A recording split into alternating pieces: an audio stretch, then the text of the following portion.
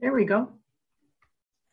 You know, a dream is like a river, ever changing as it flows.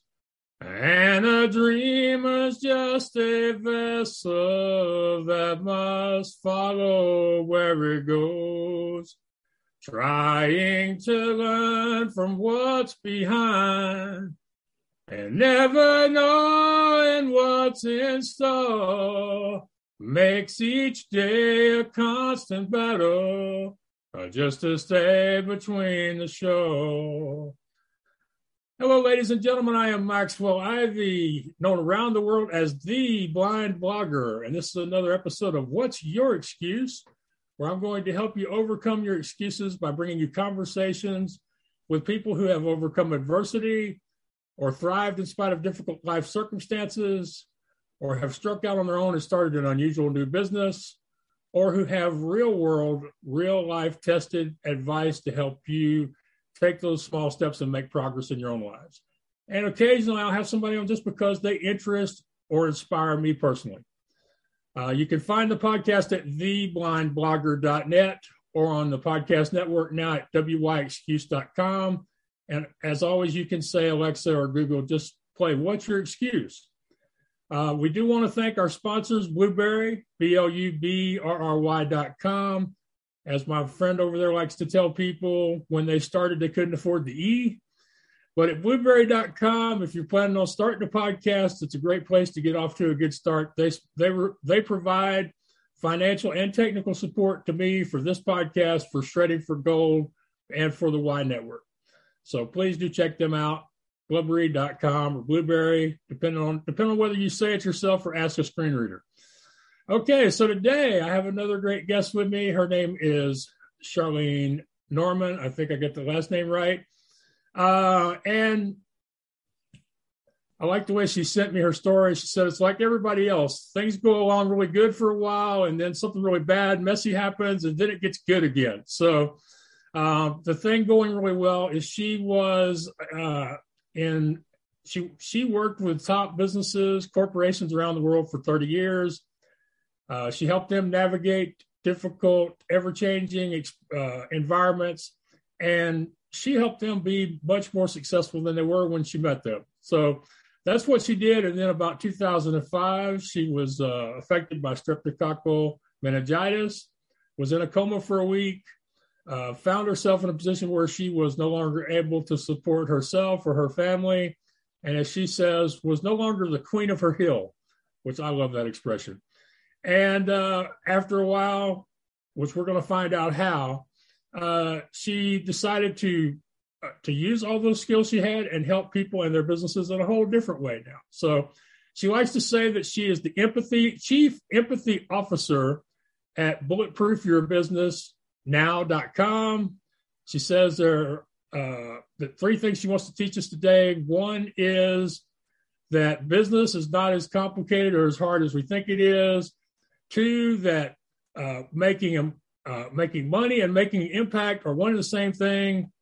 And three, anything in life, anything in business, success starts with people. So, Charlene, thank you so much, and welcome to What's Your Excuse? Thank you so much, Maxwell. I have never heard anyone sing without being taped right off the front. I mean, wow, that was incredible. Well, I appreciate the compliment. I am going to take it. I've been singing that song since Garth released it in 1993, and it's become my theme song. And my sincere hope is that at some point he's either going to acknowledge me or sue me, and then I'll be famous.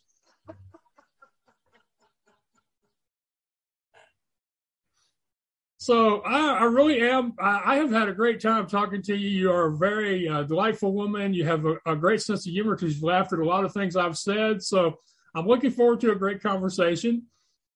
And like I said before, I will give you a chance to talk a little bit more about what happened to you and how it affected you. But it seems to me that what you went through, what a lot of people are going through now, through no fault of your own, at a time in your life when everything was going great, just all of a sudden, here comes this big old cliff that you fell off of without even knowing it was coming. And after a while, you had to pretty much start all over again. So all I want to know is, how do you do something like that? Where does that come from? Wow. Where does that come from? There's something we all have deep inside of us. Whether you want to say that it's in your gut, your soul, your heart, your essence, your being, but there is something that all of us humans have, and that's the desire to live. That's the desire to keep on going. Now, we can all get caught up in all kinds of whining stories. We can all get caught up in pity parties. And man, I've been really good at that, I will say. But where do you find the strength? The strength comes from inside of you. And I say that because lots of folks, they're looking for a hand. They want to hold on to that hand, and they want someone to be prodding and pushing them. But and sometimes that works, but most times it doesn't work. What works is one day you just look at yourself in the mirror, or you say to yourself, I want to go forward. I want to be better than what I am right now. So it's all internally driven, if you will.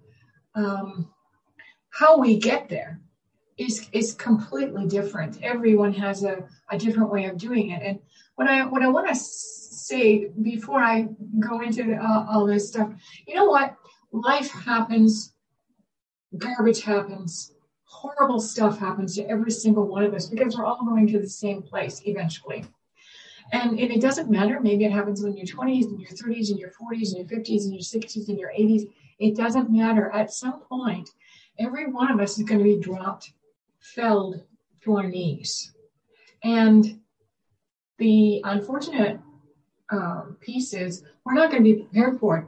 We're never prepared when we lose our job. We're never prepared when our spouse says it's time for a divorce. We're never prepared when we're given some kind of awful news about our health. We're never prepared when somebody near and dear to us dies. Yet all those things are normal. But here's the interesting thing. You know, every country talks about the education system, but the education system never once provides lessons on how to handle when life gets in your way, when life just comes roaring across to you. And that's what I want to talk about today. Because I believe that nothing happens to us. Everything happens for us. In other words, when we have to go through garbage, whether it's in your case, being blind, whether it's my case, having an awful illness come out of nowhere, whether it's in other people's cases, they had to go bankrupt, or they got a divorce, or whatever, or they lost their job. All that does, actually, at the end of the day, is it makes us stronger and more resilient, and we realize just how amazingly strong the human race really is. So that's my starting point. Okay. Does that make sense? Well, that kind of makes sense, but it leads me to ask this question, which is, what is it in some people to where you see people that are born into horrible situations that succeed, and you see people that are born into wonderful environments and they fail? I mean, where is that switch? Because there are people who went through the mortgage loan crisis in 2008, for example, who a few years later, they are working in a different job. They've started their own business, and they're planning to buy another home. And there are other people who went through that crisis. They're homeless because they just can't let go of what happened to them and move on. What is where does that all come in? You know, I call that mental toughness. And I'm not a psychologist, and I don't play one, and I've never studied psychology to any great extent, but I call that mental toughness. And there are some people that they are just mentally tough. And sure, everybody, and then there are other people that are just not so tough. And I'll give you a bit of an example. I'm going to go off topic right now. When my mom was 60, we do off topic on this show all the time, so don't worry about it. Okay, good. So when my mom was 60, my mom decided she had enough with life and she was going to end her life. Unfortunately, she was unsuccessful in her attempt. I would have to say that compared to my mother, I am one very tough nut. My mother was not quite as tough. So part of the process of getting someone who's attempted suicide back on track is to find that nut that's inside of them, to turn that switch on, or to find that switch that they say, okay, I'm now moving forward. So I just say, one of the things with my mother that I learned, and it's just happened to be my mother, it could be lots of people who are not as mentally tough. What they need is to know that someone's in their corner supporting them. You're not going to help them, and most of us are not qualified to help, but they will support them. They'll stand beside them. They will go there wherever they need to go. That helps people who don't have a natural mental toughness to take that first step to say, okay, I can make that step by myself. Whereas those of us that are what we consider to be mentally tough say, well, screw that. This is not going to get me down. I'm going to move forward and I'm going to take advantage. And yeah, I'm going to be swearing and complaining and having a pity party, but I'm strong enough, I can handle it. And I just say that I have noticed in my life, there's basically two types of people. One is that need a little bit of a hand, I don't know, a hand up, I guess, or a hand out to get them propelled into the first step. And those of us that kind of say, okay, I'm moving it, just give me whatever it is I need to go. I can tell you, when you give people who want to be helped, that's the thing, they want to be helped. When you give them that little step up, man, oh man, do they ever do amazingly well. So when you talk about the folks who were unable to manage the financial crisis, I am going to say, I think they let the shame, I think they let their fears, I think they let all their negative emotions stick with them. And there was nobody around to say, here, take my hand, I'll show you how to get out of this. That's the simplest way that I can look at to say, there are people who are born with a wonderful silver spoon and they sure are very strong. And there's other people who are born with nothing and man, they are just amazing. Yeah. Yeah. So when people ask me where it comes from, for me, I tell them it was, the parents, grandparents, and being raised in an industry where you have to be resilient because the whole goal during the course of a season is to get open week to week. And so generally there wasn't a lot of time for feeling sorry for yourself in my family. So where do you think your resilience comes from? Is there a specific person or event or training maybe that you went through during your lifetime that allowed you to be that kind of a person when you needed to be?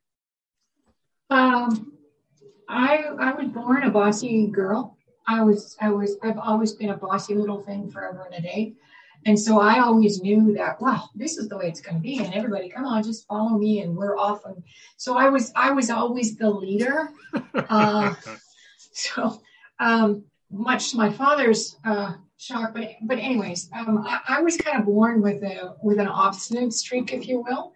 I didn't really understand resilience. I didn't really understand being strong. I just knew that, hey, I got these great ideas and they're going to work and come with me and we're going to make it happen. It wasn't until I got into my career, and the one thing I do is I study people. I have always studied people.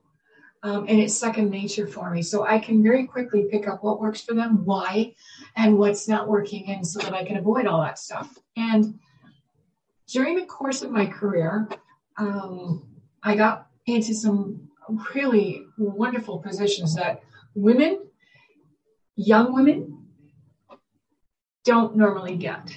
And so by the time I was 30, I was sitting at a boardroom table. I was the executive assistant to the president. By the time I was 35, I had so much experience behind me. What I needed was the depth of wisdom that comes when you start to age. But what I did was I started really paying attention to what worked and why it worked. And so I didn't have any, I didn't have a format in my head. I just knew from watching and doing, these things work. These things work. So when I woke up in the hospital and my husband said, well, you've had a stroke and I'm going to go get the doctor now and tell me you woke up. The first thing that happened was the word no was screaming in my head. So why is that important? Well, when I was 20, I had a vision in my head of what I wanted to do by the time I was 30. I got there by 27, but it didn't matter. I had a picture in my head of what I wanted to have happen. And I just kept that picture. Every single time in my life when I wanted certain things to happen, I set the intention and I had a picture in my head. And I said, okay, I'm going to do that and I'm going to get there. So when I'm lying in the hospital, I'm going, there's no way. I'm not a doctor. I don't know what is involved. When I had no idea what was the matter with me. But I just said, no, I am not going to be dependent on my husband. I am not going to fall from the perch of being the main breadwinner. I am fine. And if anyone dares to tell me that I'm not fine, I'm just going to spit in their face. So I equate that back to in business, whether you are launching a product, whether you are buying a business or selling a business, whether you're firing someone, whether you're starting a new project, there's a piece where you have to say, am I going to go or am I not going to go? And if you're going to go, if you say yes, you are 100% in. No halfway measures. You are full in. So when I was lying in the hospital bed, I just said, nope. I am going to prove to everybody that I have everything intact. There is nothing wrong with me, and I will be back. I had no time frame, but I knew I was going to be better than I ever was. Now, to be honest, was that the smartest thing? Probably not, because I had no idea what that messy middle was. I had no idea what the rehab was. But I started with a vision of, I am going to get there. I'm going to do this. I am healthy. So the second thing that I have seen work time and time again, and I have done this my entire life, and I did this when I was in the hospital, was you have to collect your energy. And the best way that I have ever been able to collect my energy is to say, oh my God, am I ever lucky? Which is the old-fashioned way of the new term these days of expressing a crap ton of gratitude for everything. So the first day, my husband's telling me this bad news, I'm going, no. The second day I had a pity party. I cried my eyes out. I was so sad. And then I realized, well, that's just wasting time because you got to get on with this. This is, you put your big girl pants on and start the process. So the process was, I was lying in a hospital bed and I was in a ward, and it was, everyone had something horrible happen to them. And I started listening, and there were people who couldn't talk because their tongues were, they seemed to be glued on the top of their mouths. There were people that couldn't go to the bathroom themselves, and they had to wait and have nurses come. And in those days, they were actually nurses, but we didn't have COVID, so there was a little bit of help there. There were people who couldn't eat properly. There were people who couldn't dress. There were people who couldn't even talk properly. And I laid there and I was listening. I didn't see anything, but I was listening and I'm thinking, crap, I can sit up. I can hold the wall when I'm walking because the wall needed holding up. But I could walk to the bathroom. I could string some thoughts together, and it didn't matter that the thoughts weren't completely in straight lines.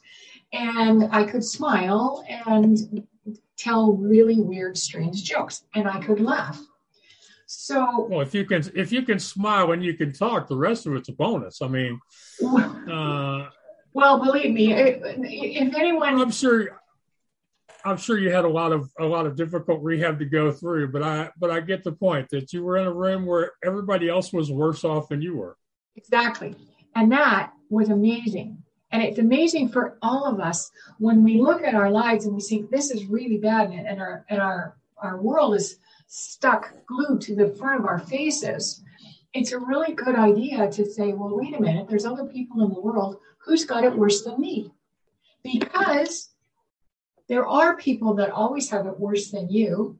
And when you realize just how great you have it, all of a sudden you've got the energy and you're grateful. And that's when you can start taking those steps forward. And so the first step that I took was to go play Miss Sunshine and go visit all the people in the hospital ward and just go around and smile and tell jokes. And it was the first step. It's a crazy step. It's a little step.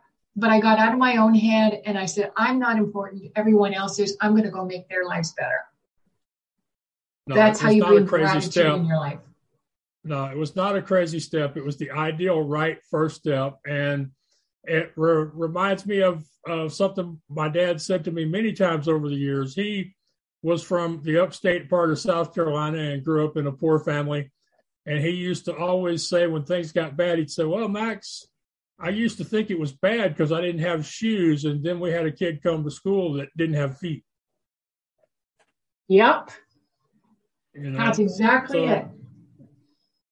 Yeah. So you tapped into gratitude, which something I've noticed with a lot of people is when they do things without thinking about it or without caring what the name is, it always seems to work so much better. So you obviously weren't thinking of it as gratitude at exercise. You were just doing that because it made you feel better at the time. Am I correct?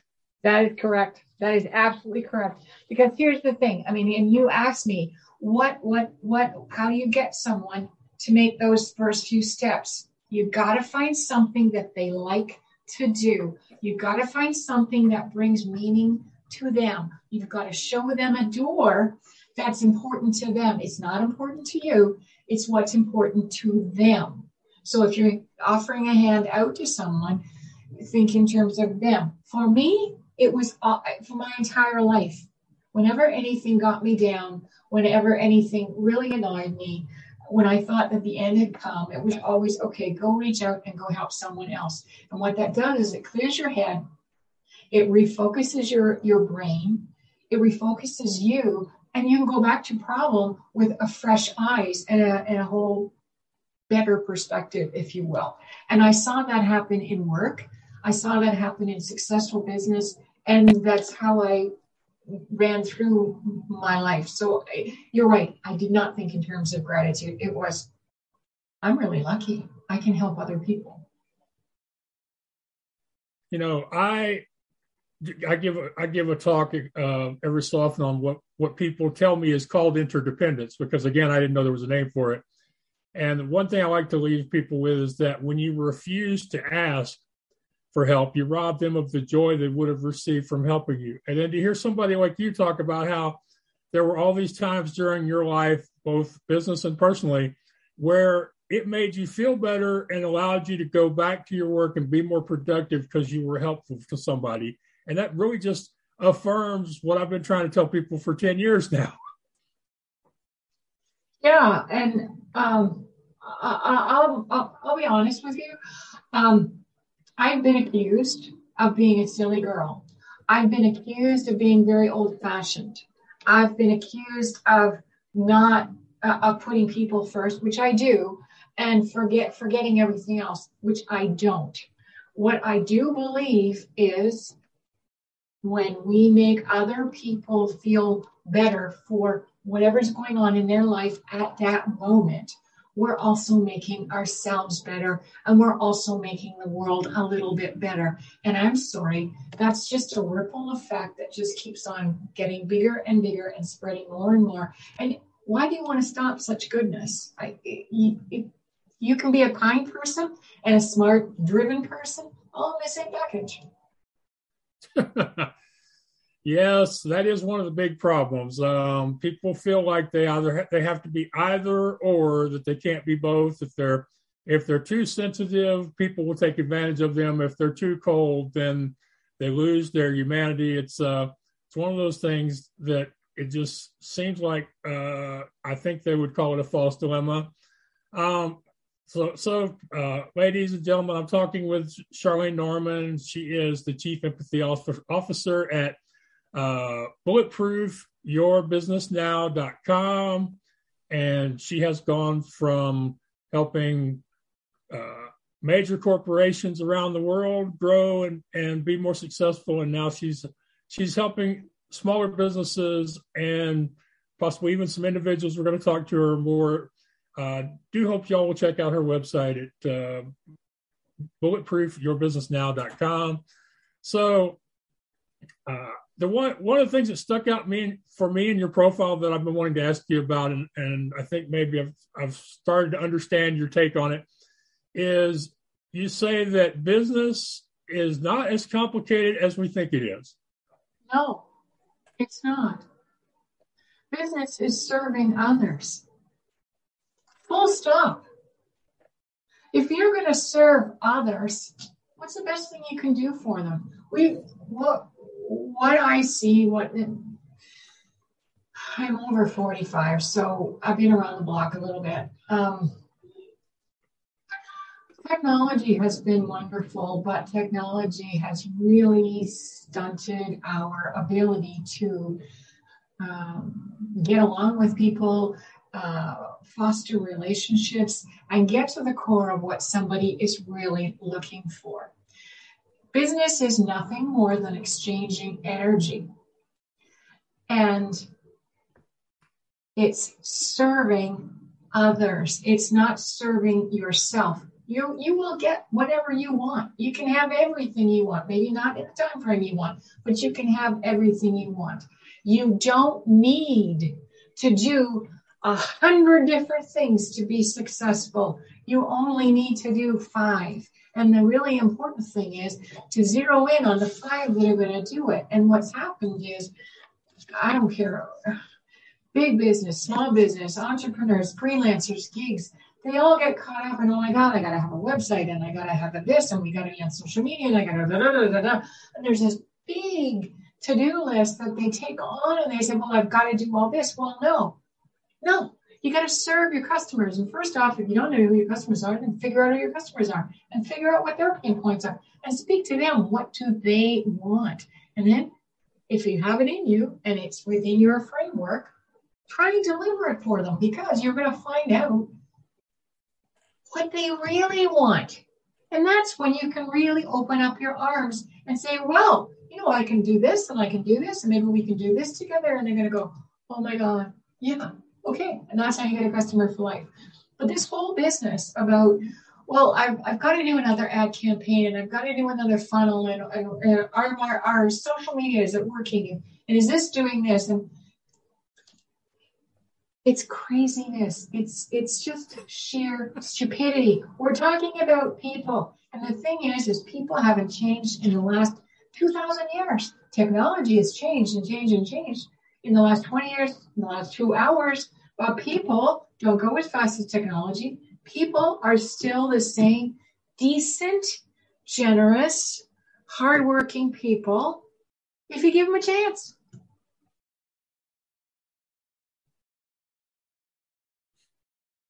I'm just going to let that soak in with y'all a little bit.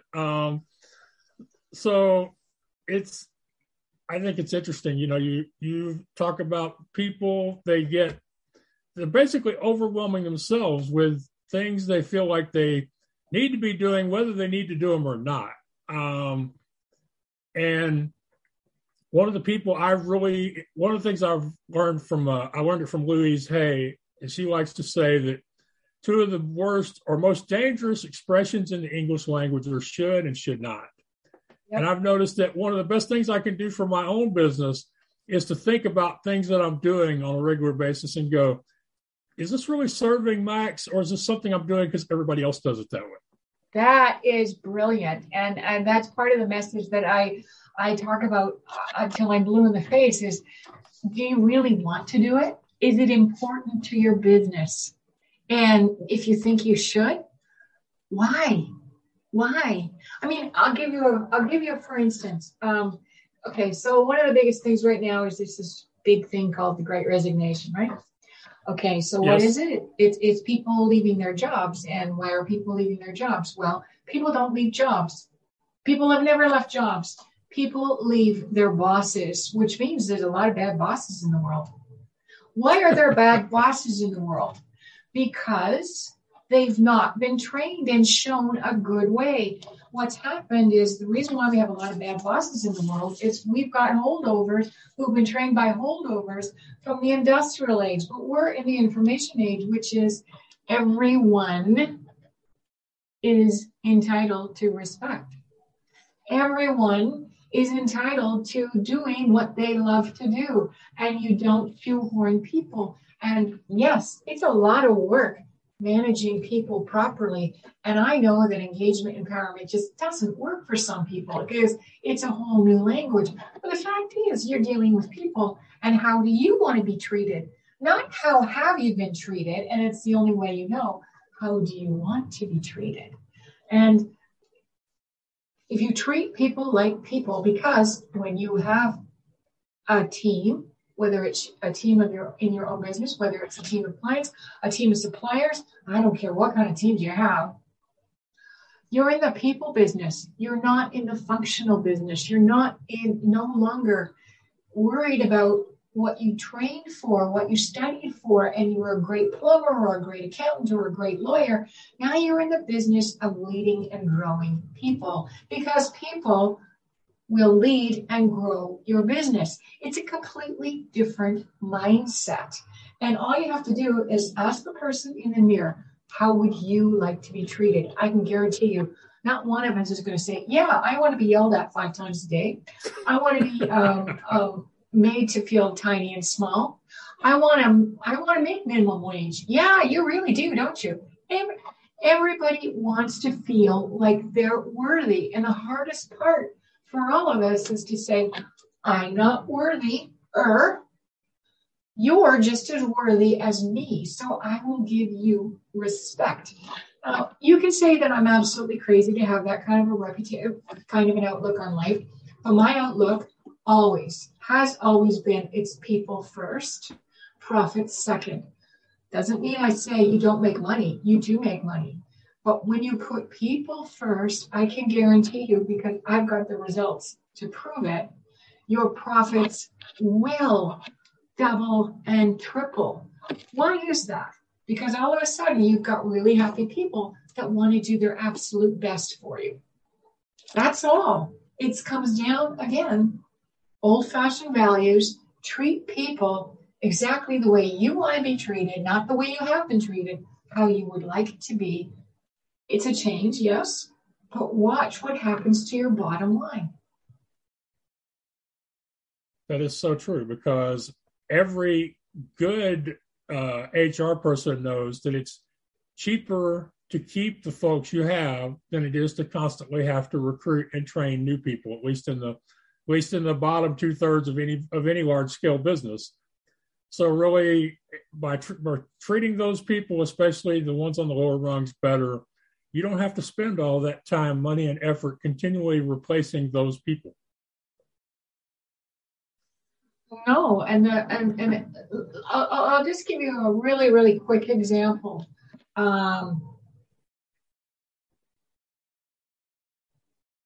I walked into an organization, it had 33% churn. So that means 1/3 of your employees are leaving every single year. That's a lot. That's really a lot. Inside of a year, that 33% had fallen to less than 2. Imagine the stability. Imagine the hidden costs that all of a sudden disappeared. Imagine the increase in productivity or efficiency or whatever. We got it all, every last bit of it. And all it took was, and I make it sound easy, and believe me, it was not necessarily easy for everyone. All it took was a shift in looking at people. Instead of treating people as assets, your people are your equity. So if they're your equity, you're going to treat them a whole lot differently than you are going to treat them if they're assets. And here's the other thing. The HR function typically, I have to be careful about this because there are some HR functions that have improved over the years, but typically the HR function is not the place where employees go to be inspired. Employees are inspired by their bosses. So you want to start with your bosses. You want to give all the bosses latitude. Sure, you give them the scope or the lane to play in, but you give bosses the latitude. And the thing is what I've noticed, there's a whole pile of people in this world that have never had the latitude. And so they play small, they play scared, they play fearful. And if you can reduce that down to almost nothing or get rid of it, your business flourishes. You literally have to stand the hell out of the way and just say, oh my God, I never expected this. Okay. All right. I want to see if you can apply that for me then to say the sole entrepreneur, the creative entrepreneur, somebody who may not have any employees or may have interns or volunteers or may have, between that 5 and 50 employee group. How does this approach work for them? What you're talking about is basically economies of scale. Because if you're an operation of 1 or up to 10, you don't have typically a lot of wiggle room in terms of margin for making all these kinds of things, right? Okay. So if you're a party of 1, the first question I always ask is, what do you love to do? What do you love to do? Do more of that. What do you hate to do? What drives you up a freaking wall because it does not utilize the best of you? Don't do it. Find a different way. I believe, I don't care whether you work for yourself or you work for a big company, at least 60% of your day should be spent on things you love to do. And there are ways of making it work so that it is more in line with your personality. So that's number 1. Number 2, let's look at the people who have teams of between 1 and 10 people. How honest are you with your teams to say, I don't know. I don't have the answer. What do you think, guys, we should do to solve this problem? That is the easiest way to get people to buy into what you want to do. Be human and admit you don't know. Now, there are other things you have to do, which is listen. Here's the really important thing. You have to listen to the people, and you have to be prepared to take some of those ideas and work on them. Just bring them in and say, thanks, guys, yeah, and not do anything. But you ask people, what do you think? Third thing you can do is, and this one is one of my favorites, go form some kind of either a loose association or a more formal association with folks who have talents that you need that are different than yours.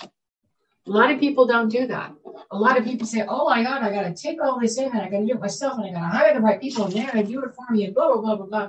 But here's the thing. Okay, I'll be honest. I hate tech. Tech is not my thing. It never has been my thing. But I love people. I love money. So I have a tech partner. When I run into problems, I run to her. I can't afford to pay her rates, let me tell you. When she has an issue on how to make money, guess where she goes? She goes to me. And as we're moving along together, if we see opportunities that both of us can work on together, we do it. So what we have are 3 successful businesses, hers, mine, and ours. And I have noticed a lot of businesses are very reluctant because, oh my God, I've got stuff and people are going to take my ideas and they're going to screw me and they're going to do this and that. So yeah, you do have to vet the other person. You do have to find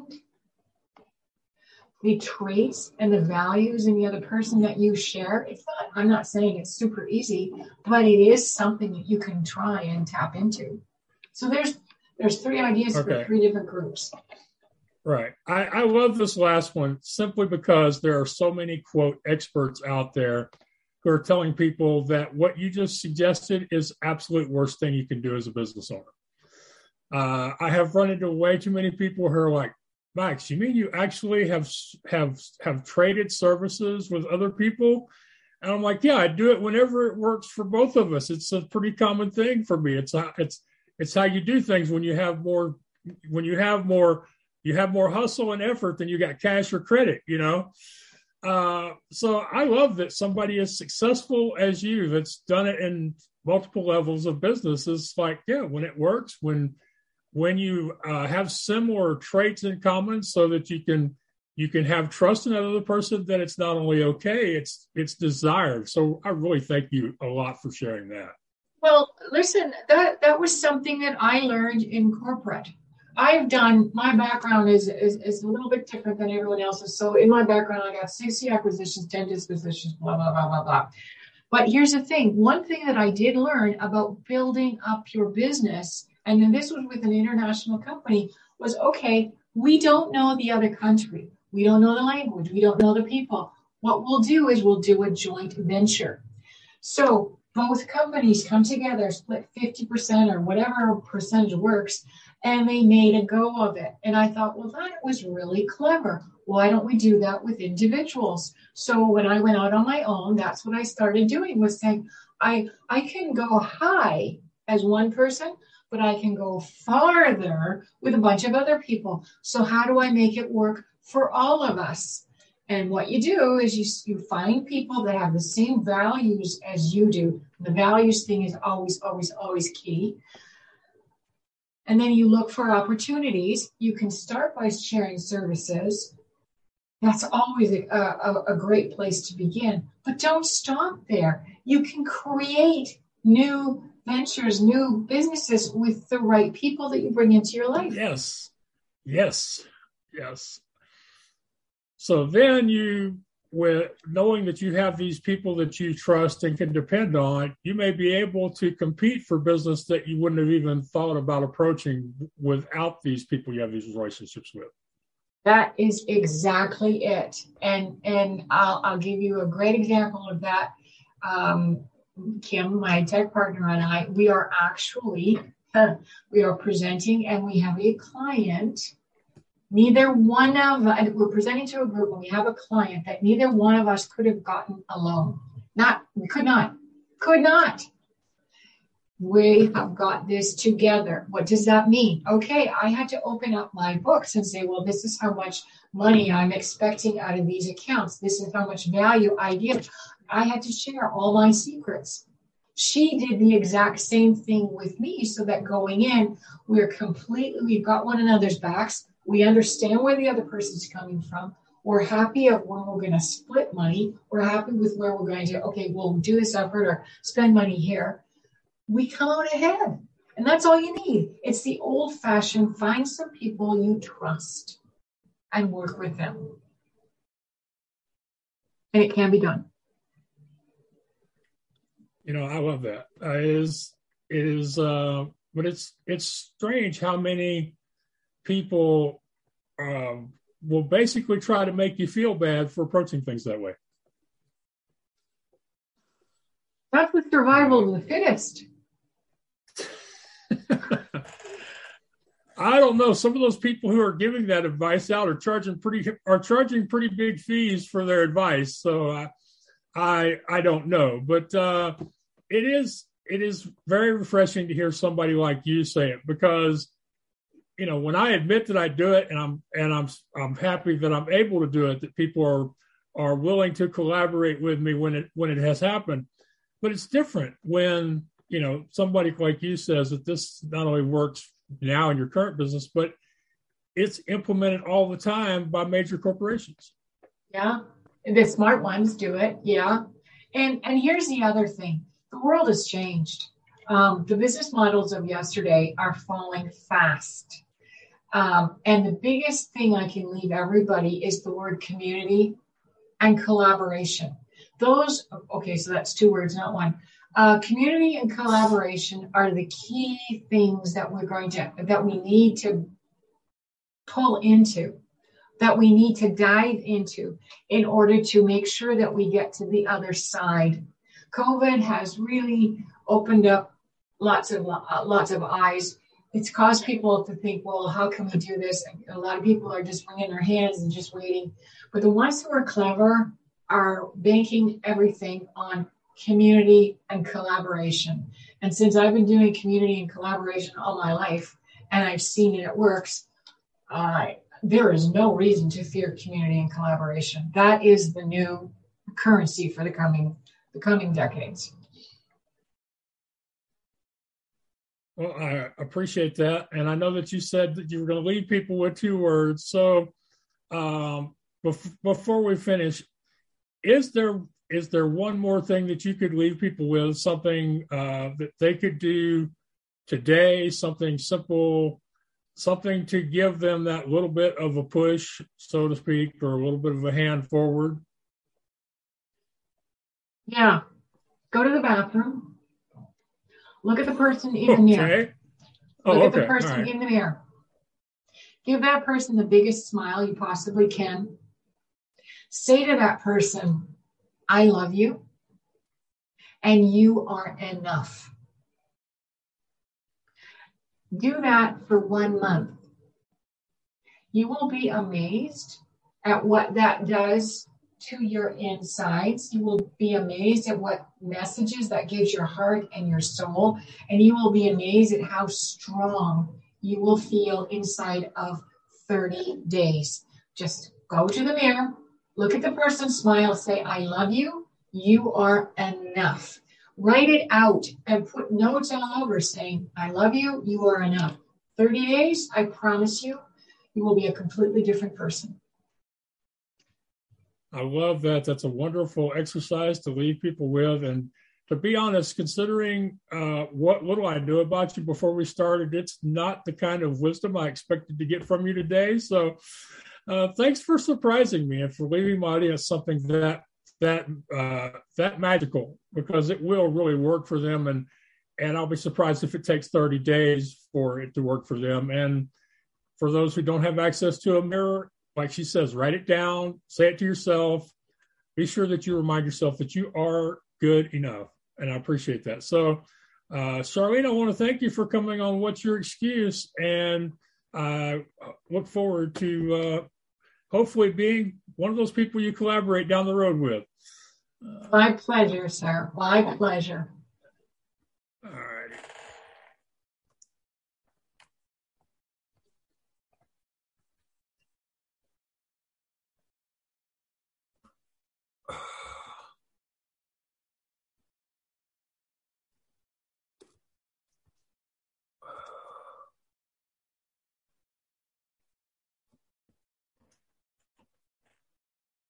Okay, so we had another great conversation today, this time with Charlene Norman, who, again, you can find at bulletproofyourbusinessnow.com. And I just love some of the things she talked about. There's so many things that are, quote, experts and coaches who will tell you not to do them, but in fact, they've worked for me, and now I find out they work for her, and they've worked for major corporations for years. So we learned about some people just needing a hand to get them going, a little bit of a push.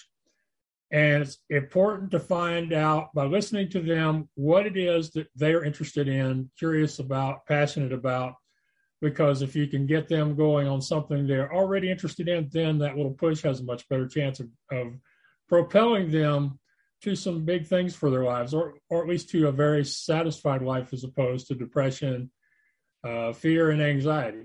So I love that. Loved about the collaborating with other people, trading services, and then even reaching out to pitch on bigger projects, because you have this relationship with people you know will deliver on the things you are not good at, capable of, or just don't like doing. I need to work on that more myself. I actually feel challenged by Charlene to do more of that in my own business. And then the mirror exercise at the end, I tell you, that right there is worth the price of admission, as they used to say. And yeah, I know it doesn't cost anything to watch or listen, thank goodness, but I'm telling you, to have that kind of a mental, emotional affirmation work, technique, tool, whatever you want to call it, come out of a woman who I expected to talk about building businesses and being in the corporate world. To have her do that, I was surprised and pleased. And really, I'm going to put that in the show notes to make sure y'all know to listen all the way to the end for that, because it is priceless in my opinion. All right. I want to thank you for being here with us again, for continuing to support the podcast, because I know you have lots of opportunities, lots of things you can spend your time and energy on. Amazon, Netflix, other podcasts, or maybe even just going outside and enjoying nature. So I appreciate your time. I couldn't continue to do this without your support. And I do hope that you will go out and take some small action for yourself today that will lead you towards that goal or dream that you have. So until next time, thank you and take care out there. You know, a dream is like a river, ever changing as it flows. And a dream is just a vessel that must follow where it goes, trying to learn from what's behind and never knowing what's in store.